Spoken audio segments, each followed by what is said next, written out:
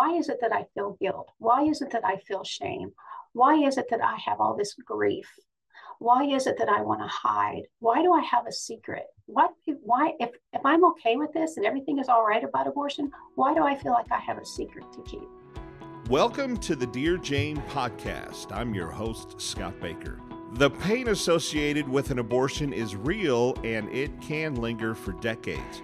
However, it can be difficult to identify. Today we visit with Karen Ellison, the author of Healing the Hurt That Won't Heal and the president of Deeper Still. We talk about Karen's post-abortive experience and the very real pain that women and men experience and the steps necessary to restoration. All that and more coming up on this episode of Dear Jane. Karen, tell me a little bit about Deeper Still. What do you do? Deeper Still is a 501c3 ministry, and we host retreats. These are healing retreats for women and for men with abortion-wounded hearts. Now, I know I've defined abortion-wounded hearts, but if you are a woman who's had an abortion or a man who fathered an aborted child, these retreats are specifically for you, designed to heal your heart concerning that event.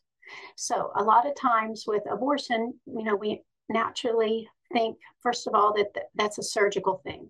That's a physical thing that happens to you. That's a chemical pill or whatever that you took so that you would no longer be pregnant. And so really the focus of abortion in most cases is focused on the physical aspect, the physical thing that had happened to you. What gets lost in the shuffle with all that is actually once that abortion is over, it's not over.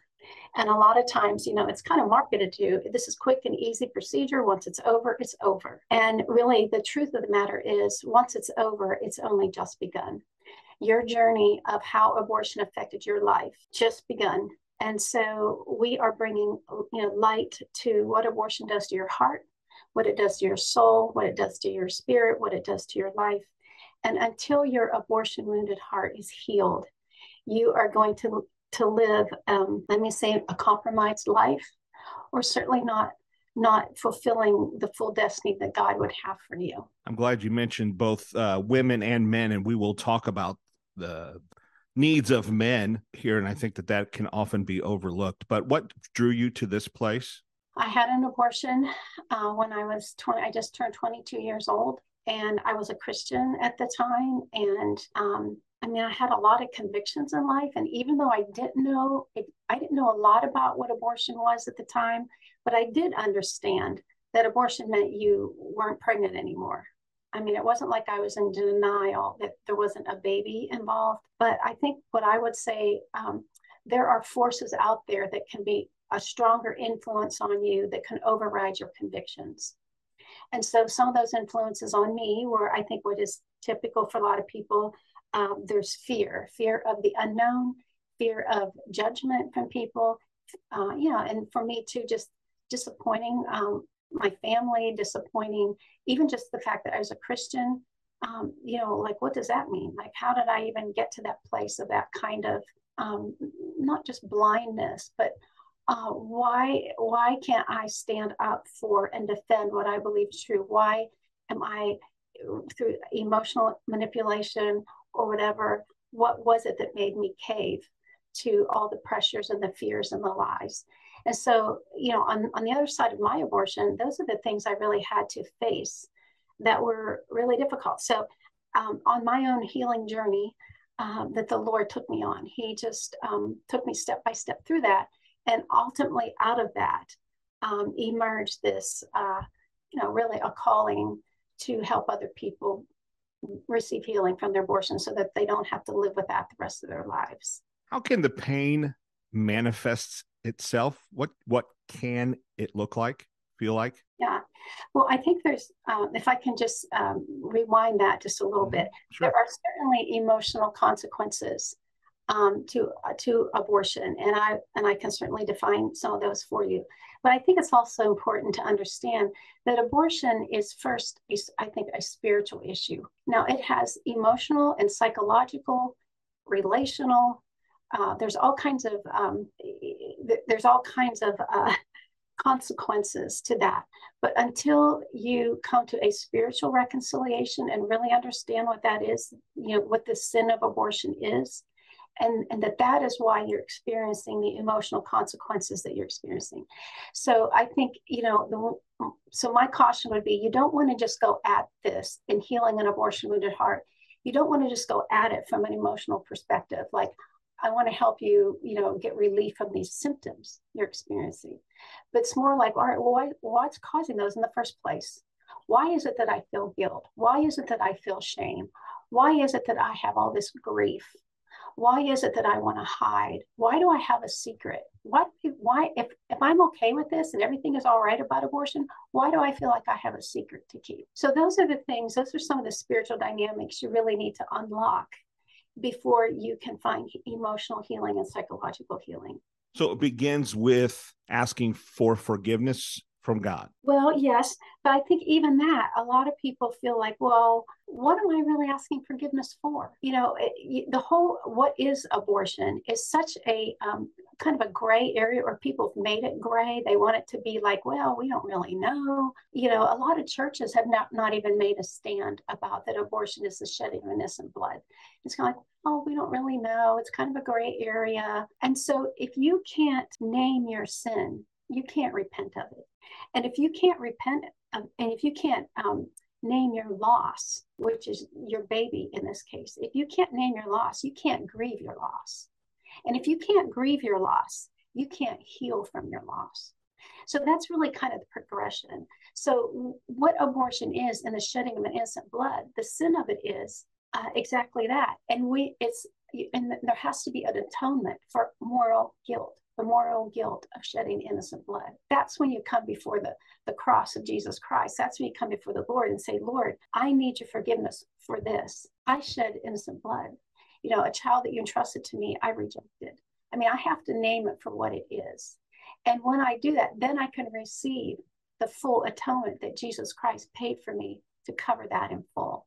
I want to make sure that we accept what you're saying and receive what you're saying, but we don't linger, because I mean, there's a lot of guilt. So I'm just putting myself in the position of someone who may be post-abortive, and obviously there's a lot of guilt, and they may be hearing what you're saying right now, and they say, well, I Karen, I own that guilt. I feel that guilt every day.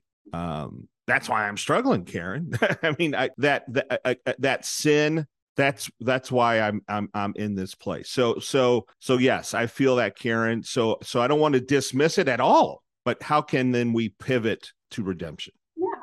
Well, so like in our Christian faith, there's a solution for that guilt. You don't have to live in that guilt. The Lord does not want you to live in that guilt. He just wants you to bring it to his atoning cross so that you can finally be released of that guilt. And right along with that guilt comes the shame. And I think this is really where the body of Christ comes in.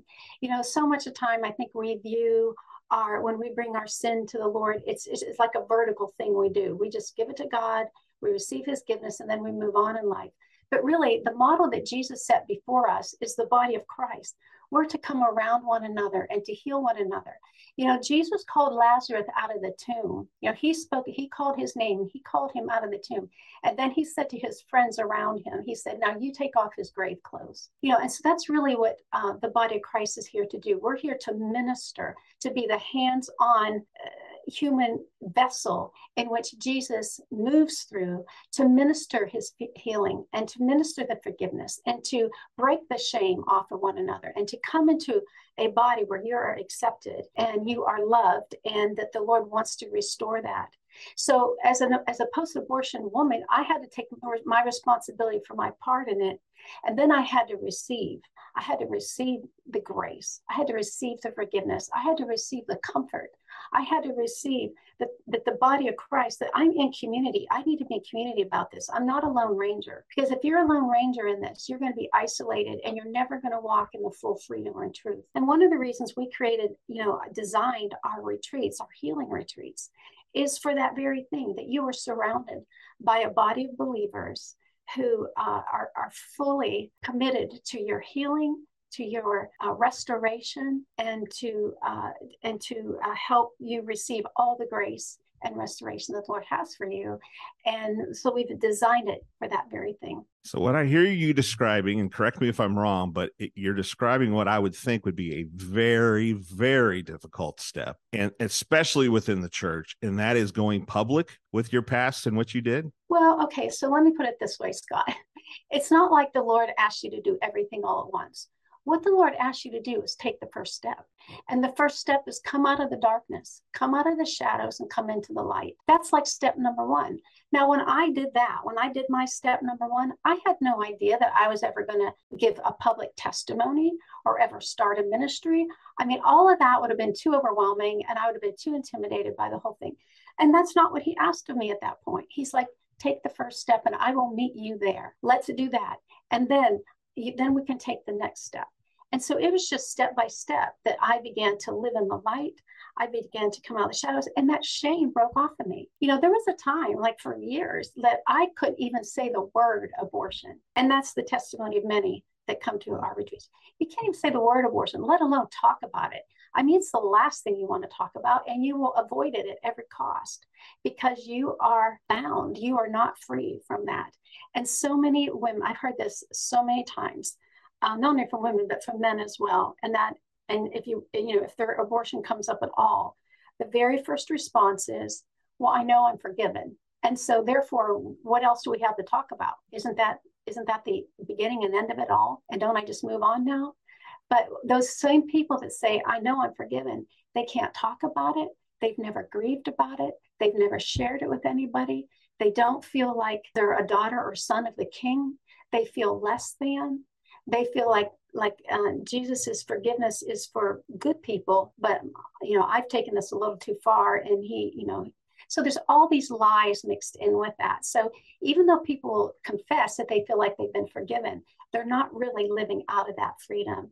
That's because there's a difference between forgiveness and healing. And so it's like you don't want to stop at forgiveness. That's just the beginning. That is what's going to lead you into your journey to healing. I mean, I can only imagine that this is someone in this position has to deal with, not only did Jesus forgive my decision then, but now I have to go public and I have to deal with, what does my family think? Mm-hmm. What does my church family think? You talk about some of the most judgmental people in the world. Unfortunately, it's some of our church friends, right? How did you handle that?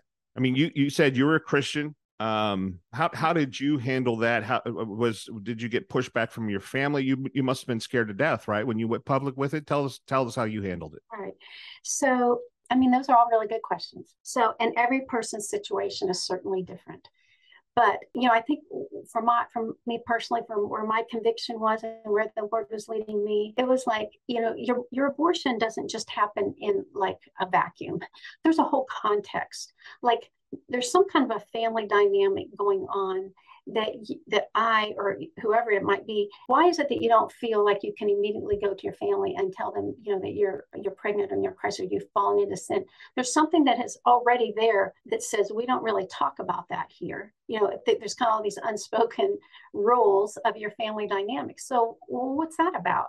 So even when you are starting to deal with that, and maybe you're going to be the first one in your family dynamic, in your family system, you might be the first one that's going to take steps of health. Like you're not going to just repeat the generational shame, the generational skeletons in the closet. You're like going to pioneer a way out of this. Like sometimes the Lord is raising you up to say, someone's got to break this system here and start to move forward. And that's kind of how I felt. But again, I didn't feel all the way to that at once. It's like, take the first step with me. And he surrounded me with a few people. All you need really to begin with is one or two people that will support you no matter what happens. Like, you got to have, and the Lord brought me those friends. He brought me the type of friends. And I just had a few at the beginning because I was only willing to tell a few people at the beginning. But they're the ones that prayed me through it, that I knew if I did receive judgment somewhere along the way, I wasn't alone in that. I had people that would support me and do that. And so again, and they were steps of courage. This does take courage to live in freedom, to live in all that God has for you. You have to be courageous. And so some of that for me was, I'm going to learn to not just be timid and shrink into the background. Like one of the ways I said it was, I thought I was just going to be a good church girl and I would just sit in the back pew the rest of my life and I wouldn't cause any trouble. Well, that's not what God had for me. He's like, you need to stir it up. What if I called you to stir up some trouble? Would you be willing to pioneer a path for that and make a wake that lots of other people can find the courage when you step out there? Maybe other people behind you can find the courage to do that. So that was part of what the Lord called me uniquely to. And just because you've had an abortion and you're going through healing, the Lord might never ask you to do a public testimony. You don't, that shouldn't be your major, like the ultimate fear. It's more like maybe He's just going to have you help set your family free. Maybe He's going, when you have your own children, maybe you now know how to build courage into them and how to, if they fall into sin, that there's a straight path right to mom and dad. You don't have to go around and hide it from them. And, you can build a family culture. And when you have a healthy family culture, then you can begin to have a healthy church community culture. And so that's one of my challenges to churches. I have a big burden for church. In fact, part of when I wrote my book, I wrote a book here, but the subtitle is Freedom for the Abortion Wounded and Help for the Church They Fear. Because really, you do fear the church. You fear that if I do tell you my sin, what are you going to do with me? And so that's why my core message to church and ministry leaders is it's not enough to just develop a culture of life. You have to develop a culture of healing. And when you have both a culture of life and a culture of healing, people will come out of the shadows. They will live in the light and they will allow you to minister to them till they gain their heart back and they gain their life back and their call of God on their life. We're visiting with Karen Ellison, the president of Deeper Still. We're going to take a break. When we come back, we're going to talk about the needs of post-abortive men, something that's not often talked about. And we're going to talk about their needs and how they can receive help. And we'll do that when we come back here on Dear Jane. I'd like to tell you more about Choose Life Marketing. Choose Life Marketing is a full-service pro-life marketing agency with data-driven solutions for organizations of all sizes.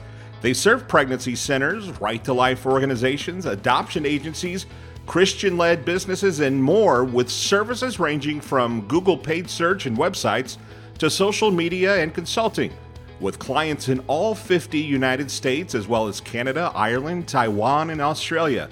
Choose Life Marketing has provided services to over 600 clients and counting. They are pro-life marketing leaders with a heart for life. Experts in navigating the rapidly changing post-Roe climate. Reach out to Choose Life Marketing by visiting chooselifemarketing.com to get started on crafting your best marketing strategy.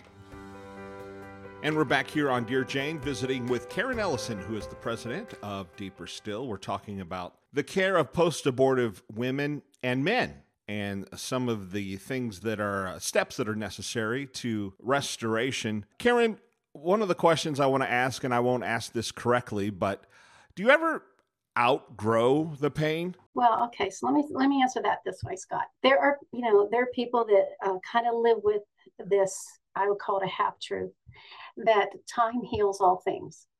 And so you think, well, by the time you're 70 years old, that was so far in my past, that was 50 years ago, I should be long past it. Time alone does not heal anything. Time alone just keeps it buried, and you just learn how to manage your life around it. But when the subject comes up again, you can be right back there with your heart.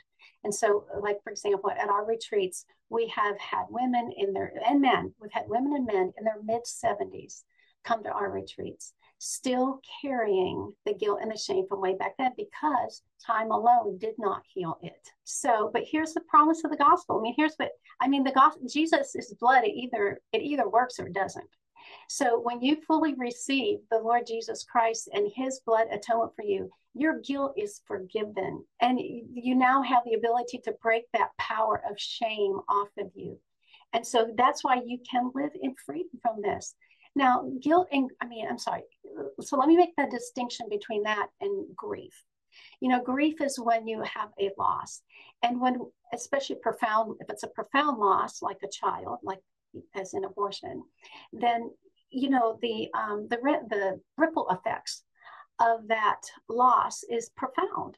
And so it does have a lot of ripple effects. So, but that's the beauty of the Holy Spirit too. It's like he is our comforter. And we as the body, we comfort one another in these things. So for as a Christian, first of all, you have the joy and the assurance that you are going to live with your children in eternity. So your loss is, first of all, it's an earthly loss. Now, it's a profound loss, but it's an earthly loss. So we have the hope of heaven. Now, unbelievers don't have that hope. They don't have that belief. And so there's a certain kind of worldly sorrow. You know how the Bible talks about worldly sorrow, and it makes a distinction between that and godly sorrow. But part of the healing process, though, is to step into your grief. Again, a lot of people, even if you might maybe have received forgiveness, so you're not necessarily living your life out just guilt-ridden, but if you haven't ever really grieved your loss of your children that were aborted, then you're not complete in your healing, because the Lord wants to meet you in that very grief place and comfort you in that place and bring healing to that grief, so that you don't walk in active grief, I might say it that way, for the rest of your life. But I know it's like, even after I had my abortion, I never again conceived a child. So I've never birthed a child. I have 3 stepchildren that I've helped raise, but I've never birthed a child.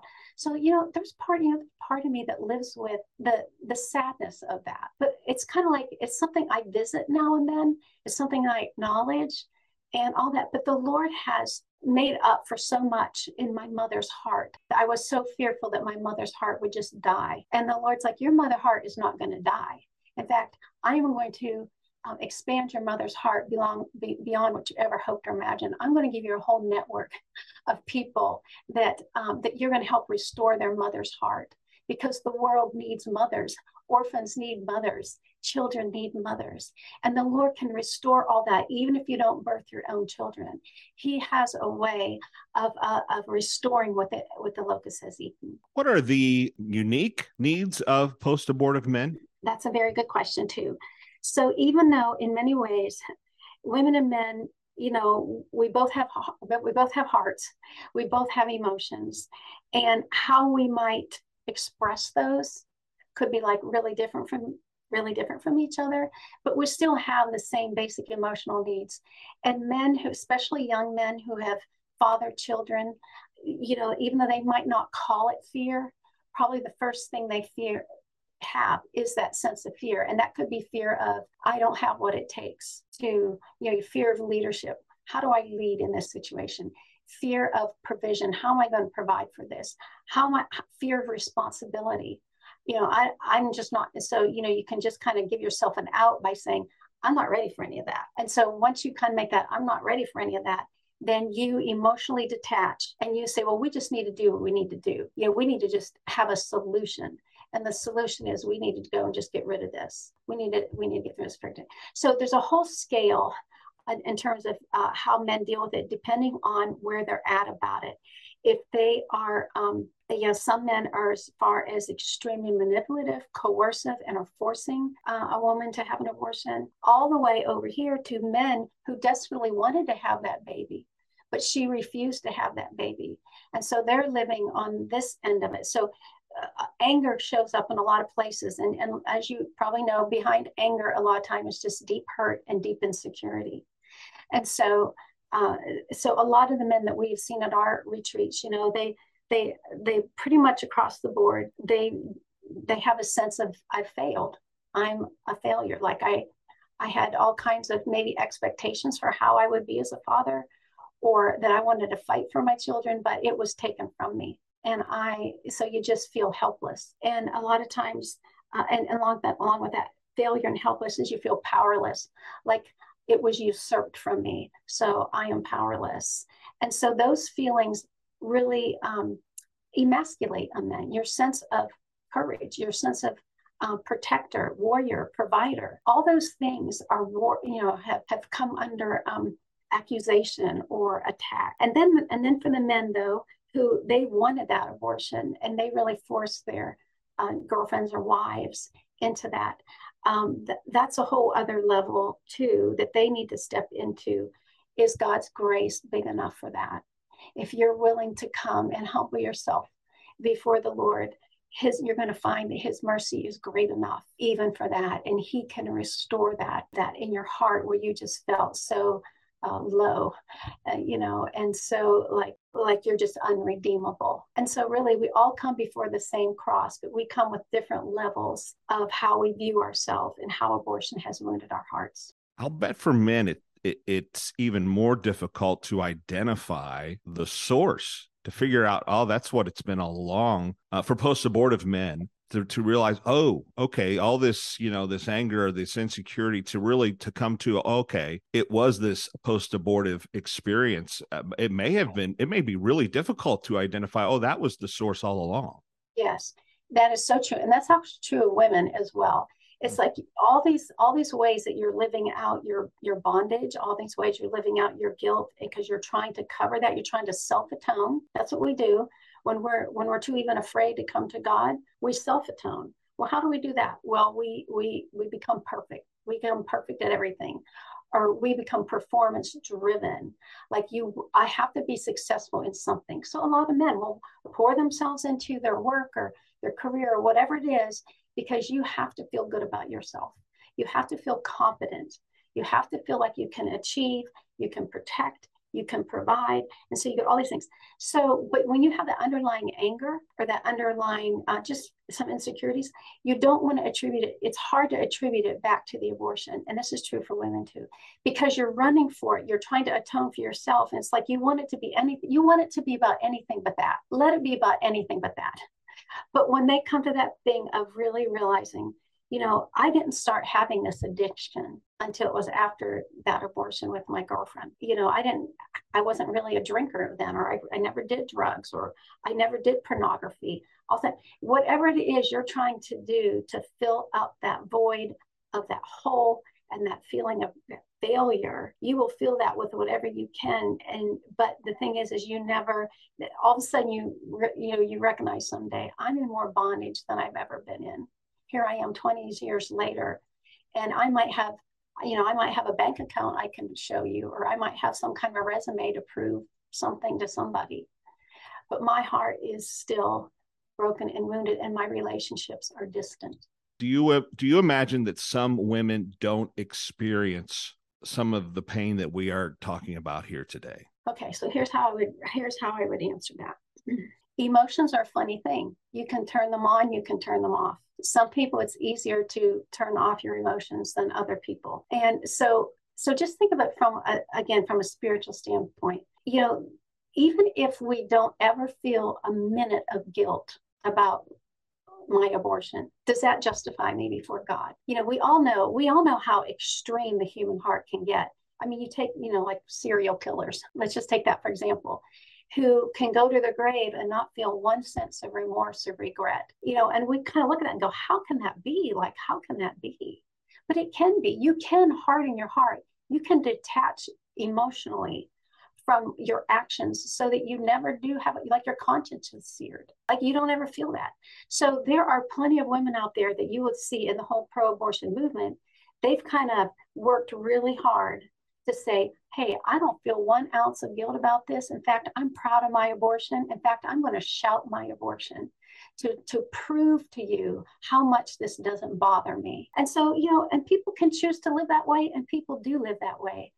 But the sad thing is the more you go down that road, the more and more you're disconnected from your heart. And then it's hard to feel compassion for anything. Everything is just about a fight. It's not about, my sadness, or how disconnected I am, or I'm just not even a kind person anymore. Or, you can make those choices and go down that path. What's especially effective about a retreat? A retreat is what I think it's one of the most beautiful contexts to receive healing. For one thing, we have designed our retreats, and we work really hard to make this the safest place you could possibly imagine, to bring your hardest thing that you've ever done or ever had to tell anyone about, to bring it into the light. So we go to great lengths to create the most perfect environment for that to happen. And then we give you a chance to take your first step, all your steps, but your first step, which is coming out of the dark into the light. So one of our first exercises is that you tell your story. You tell your abortion story, like what happened to you. And so you do that in the context of a small group of other women or men who have, some of them have been through abortions themselves. Some of them have not been through abortions themselves, but they're all there with the hearts of compassion, and they want to, and they're going to fight for you. They're going to fight for you to help you walk through this and take steps of courage. All right, Karen, last question. What would you say? I'm willing to bet that there is a woman or a man listening that's saying, you know what, I hear you, but I can tough it out. The shame of going public with my past decisions, it's not worth the potential embarrassment or shame that may come along with it. I'm just going to keep bottling up these feelings. I've made it this far. I'm just going to tough it out. I can't risk it. What would you say to them? Well, you certainly have a choice to tough it out. If that's how you want to live your life, is tough it out. I'm not going to twist your arm and try to convince you that there might be a better path for you in life. You have to take personal responsibility, not only for your actions, but you have to take responsibility for what you want. What do you want your life to be like? And the thing is you have choices. You do have choices. If you want to be paralyzed your whole life, you know, if that's what you want to do, but you need to know that the Lord has so much more for you. There is a place for freedom, and abortion does not have to define you. For years, I felt like abortion defined me, like it seized my identity. And I could have stayed there. I could stay there, and I would, as a Christian, I would have still gone to heaven when I died.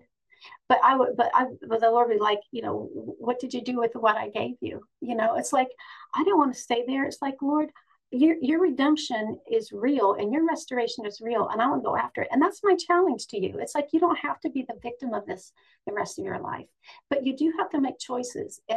But there are people that are willing to come around you so that you're not doing this alone. In fact, you can't do it alone. You need people to walk this out with you. And that's one of the reasons why Deeper Still's been raised up.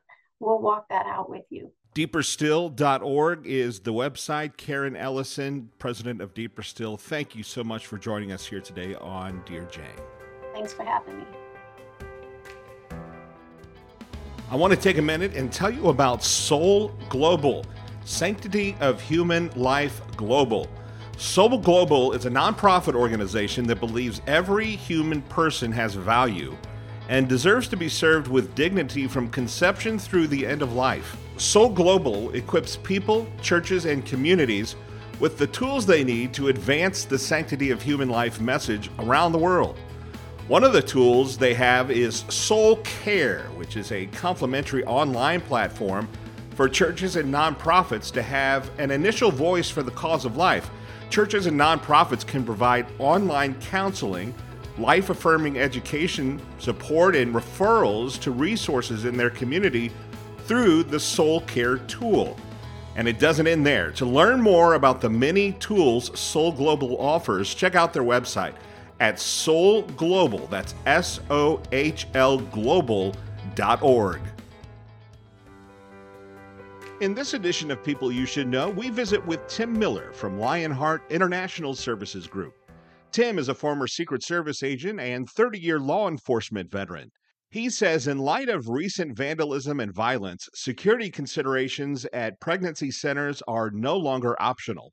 You have to start thinking about, what do we do with this new world that we're living in? How do we deal with directed violence against the clinic? Because really what they're attacking is the mission of the clinic. They're not attacking the clinic per se. They don't want any other thought process than abortion should be happening without limitation. The most important thing is you have to own your own security. The old days of something happens, we call the police, they come, they make everything better. Those are gone. If this clinic, your clinic, is going to be successful and be able to fully operate, you have to own the security element of that. Tim says getting started doesn't have to be difficult. First off, take a look at your facility. Reach out to the local police, have them come by, do a walkthrough.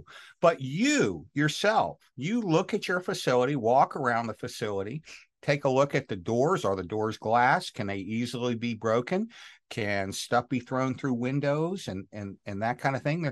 And then really kind of stop and think, if I was going to attack this, how would I do it? And that's a baseline for beginning. As Tim has consulted with pregnancy centers around the country, he says he's grown to understand the balance between security and the need for a welcoming environment and privacy. What I would say is that, really good security is behind the scenes. It's not out there in front. It's not barbed wire. It's not canine patrols. Back in the day when I worked for the Secret Service, they wanted that image. Hey, you better never try to come in here. That's the opposite of what we're looking for with clinics and with churches. We want good security, but we want it in a way that is inviting, certainly. In terms of privacy, there are concerns about having video. I've heard those from a number of directors. Here's what I would say about the video. The internal video is not as concerning to me as having external building video.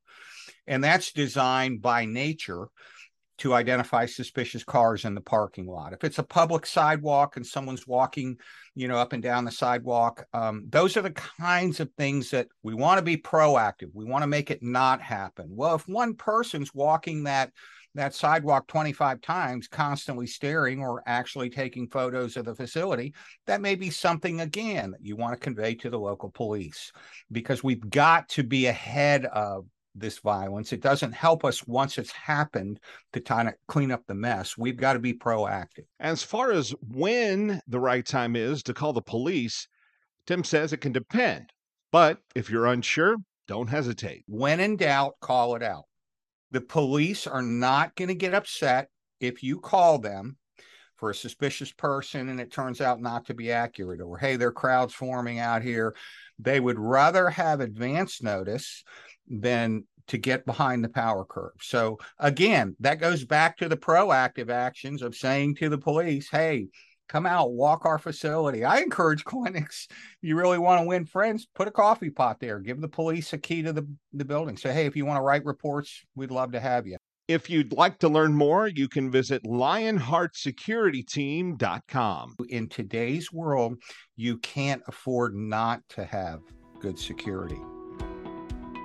My thanks once again to Karen Ellison from Deeper Still for joining me here on Dear Jane today. Two things swirling around my head as I reflect on our conversation. One, just how much courage it requires to take the steps necessary towards the restoration Karen describes. Whether it's been 5 years or 50, I think it would be incredibly difficult to tell your family and friends about an abortion decision in your past, especially if you knew that it wouldn't be well received by some of them. But Karen makes a really good case for the benefits of doing so, regardless of how long it's been. The other thing that I just can't shake is, as you hear about all this pain associated with abortion, you know this isn't being discussed at Planned Parenthood. You know the young women in those facilities right now aren't hearing about any of this. All the years of pain and heartache associated with an abortion is being hidden from these women in the name of choice or health care. It's enough to make you angry. It's just another reminder of why we need to support pregnancy resource centers where the truth is being told. Thanks for listening to Dear Jane. I'm Scott Baker. Dear Jane is a production of the Choose Life Coalition. You can learn more at chooselifecoalition.com.